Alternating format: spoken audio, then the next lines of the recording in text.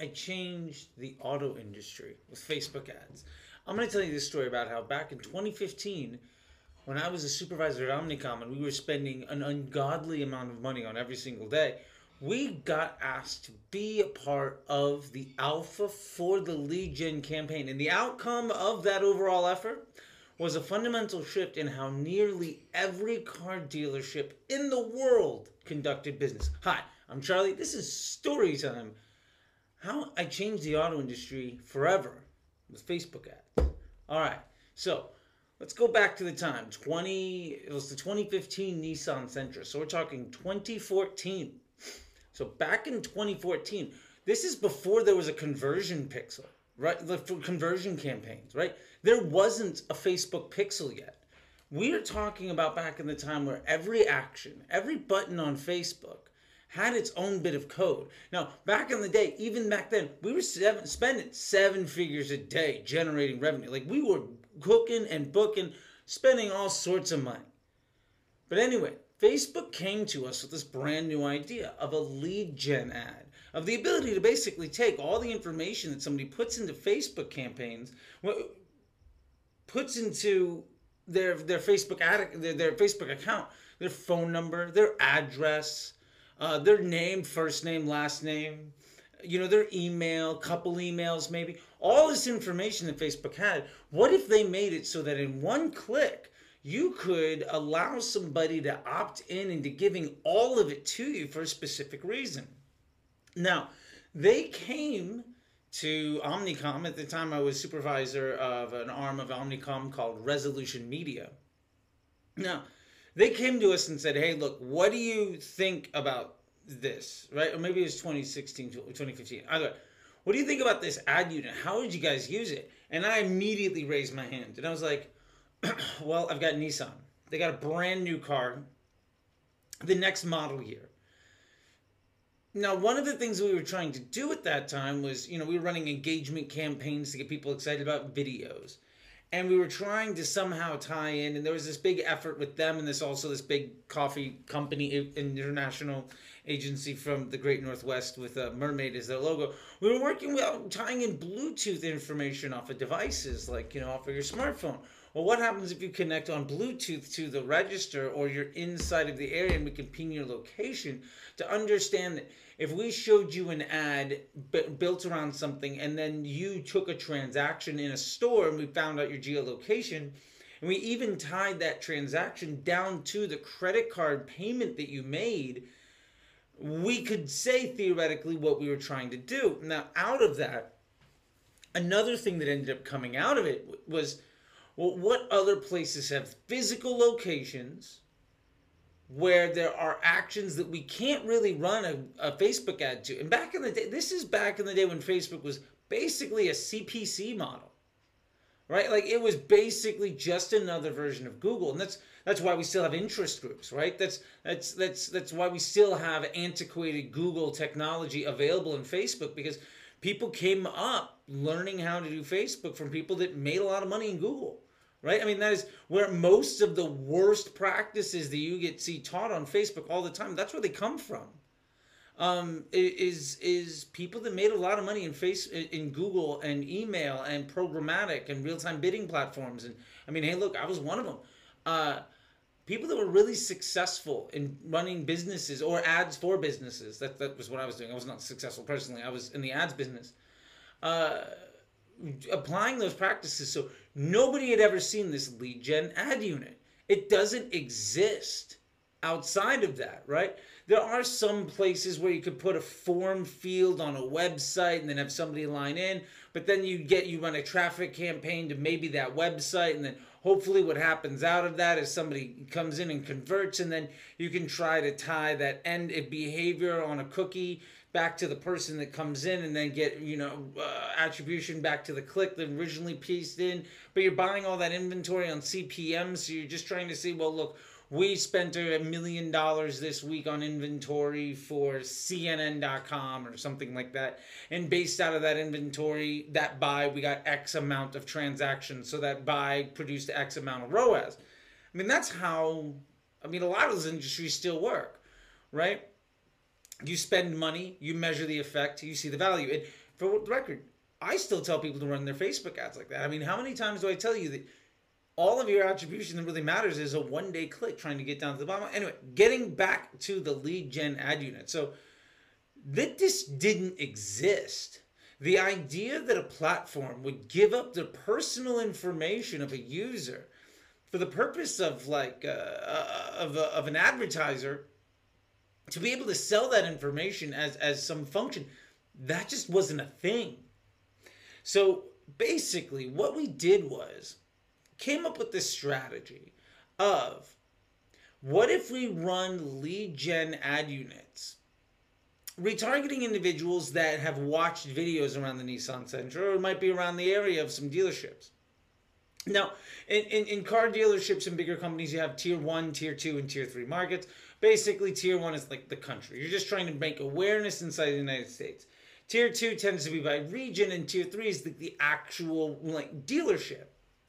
So basically what we did was, the big idea that ended up changing the auto industry forever, and to be fair, a lot of other industries too, was, what if we ran a retargeting campaign on our video view audience, engagers, and video viewers of the videos that we launched to get people excited about something. And if we hit everybody that engaged with that and watched those videos with an ad to say, hey, do you want to run it? Do you want to set up a test drive today? Now, mind you, the way you conducted test drives before that is you basically went to the dealership, right? So you saw a commercial on TV, you went to the dealership, and you arranged a test drive. So the idea that you would use paid media to get people to come and buy cars from you without you having to do anything just didn't exist. So basically, here's what happened. We were able to run a tier 1 campaign, a national campaign, to get people to be aware of the new Nissan Sentra. And there's also an Infiniti product in there. It's like QX60 or some, I don't remember the numbers and letters. Point is, that doesn't matter. So we ran a tier 1 campaign. Then we retargeted those people, and we got buy-in from different regions. So basically, there was retargeting that came from the West Coast and the East Coast and whatever else, right? Like, however you want to break it down. The entire country is more than one market, because I don't know if you're aware of how, like, not just Nissan, but most big national companies have regions, right? They're departments, right? They're different sections that are broken up by, different head offices, and they have different budgets, and they have different sales numbers, and they have different goals and different teams. So what we did is we basically got every tier 2 market to buy into this at different levels. So we were able to, let's just use, I'm not going to break too much stuff, but let's just say the California market is like, we'll give you $1 million this week or this month, or $500,000, whatever. You can use our media dollars that we would have otherwise spent a fraction of their overall television and radio budget. We'll give you like 10% of it. Here's our testing budget. Let's go see what you can do to try to sell some cars. Because that's ultimately what they're trying to get done. And at that point in time, it was an absolutely ludicrous idea that you could use a Facebook ad to get anything business-wise done. I mean, we're not, like, this is before the huge explosion of the Facebook pixel or conversion campaigns. Like, we're talking before the explosion of direct-to-consumer via Facebook ads. Like, there are people doing it, but it was not the standard practice for how you sell things online. It was like the weird, for lack of a better term, redheaded stepchild of things to get done. You have to remember, there was a time when Facebook was just this ugly little thing that people liked to use personally, but none of the ads ever worked for business reasons. It was basically a portion of the TV budget or a portion of the print budget. People were selling stuff, but it was a really bizarre idea to try to sell things with Facebook ads. We were doing it with Levi's, and we were doing a lot of awareness and brand development because that's what they could measure, because people were used to doing everything. Nobody could do one-on-one attribution. That was Google's job. Google was the only player in town.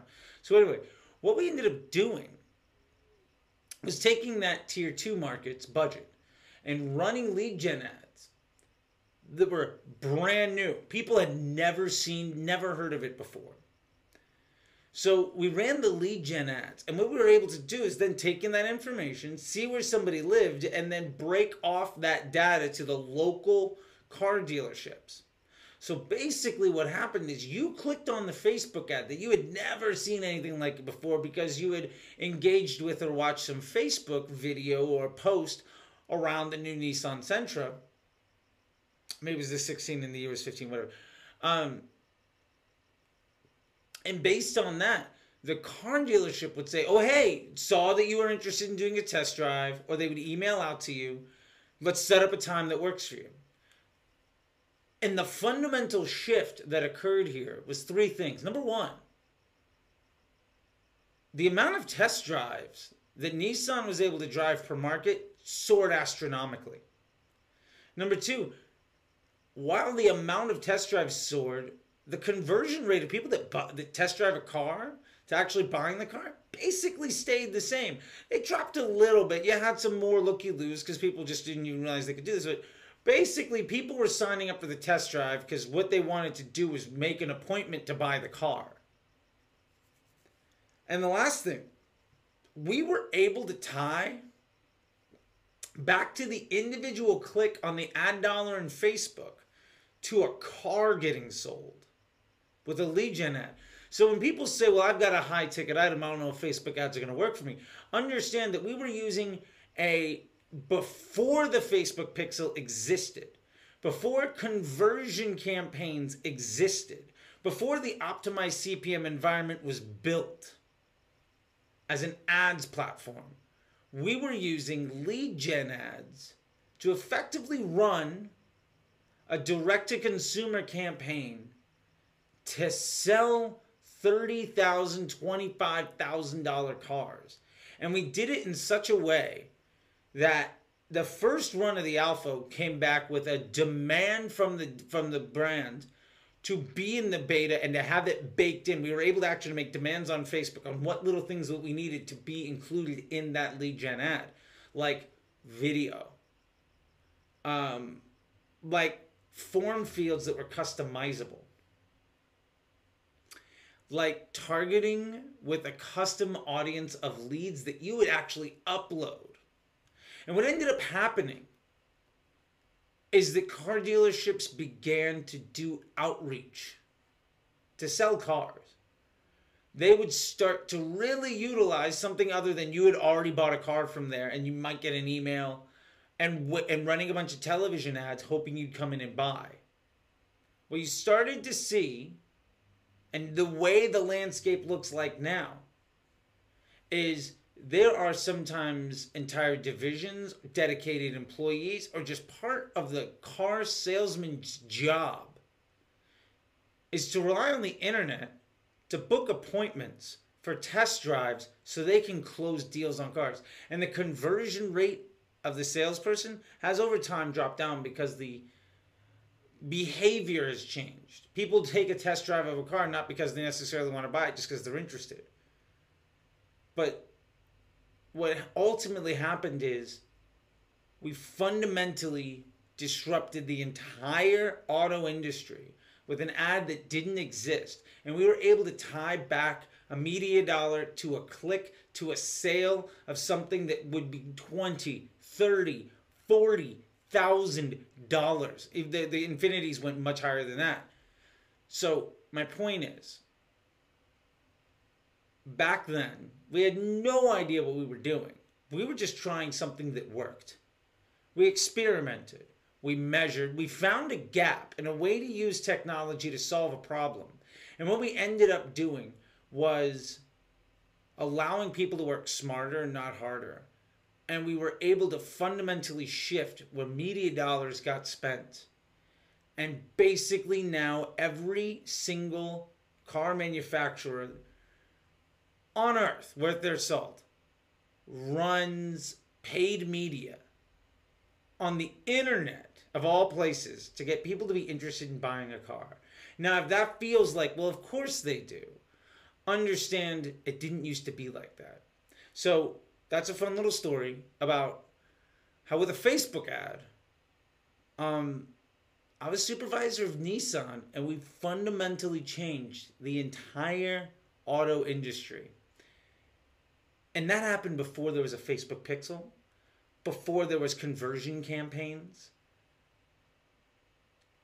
This, I don't think I can stress enough, was a monumental shift in what people thought that you could do on the internet to make money. Because back at that time, Facebook ads were basically print ads from the newspaper. Like Subway would be running the exact same thing that they run in the newspaper, the magazine, as just a Facebook ad, with 80% of it being text and a picture of a sub, right?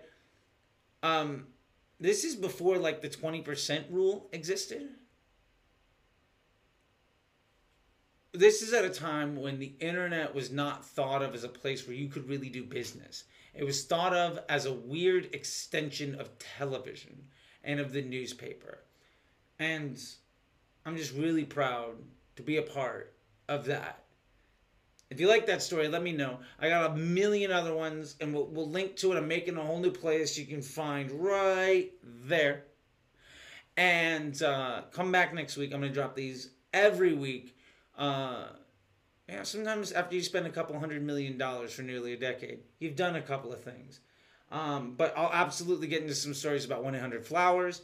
I'm going to get into some stories about the travel industry. I'm going to get into some stories about hotel rooms. And we can get into some stories about bringing TRX to market and disrupting the domestic laundry detergent business. We can get into stories about how Macy's got overwhelmed and there was ad agencies running Excel spreadsheets that cost 5-6 figures a month just to start running brand new things called catalog ads. So we'll get into all that. Anyway, hi, my name is Charlie. I hope you enjoyed that because I got a million of them. Comment below if you liked it. Let me know what else you'd like to see. But yeah, I got a million of them. And I'm going to start doing these once a week. Anyway, hope you're doing well.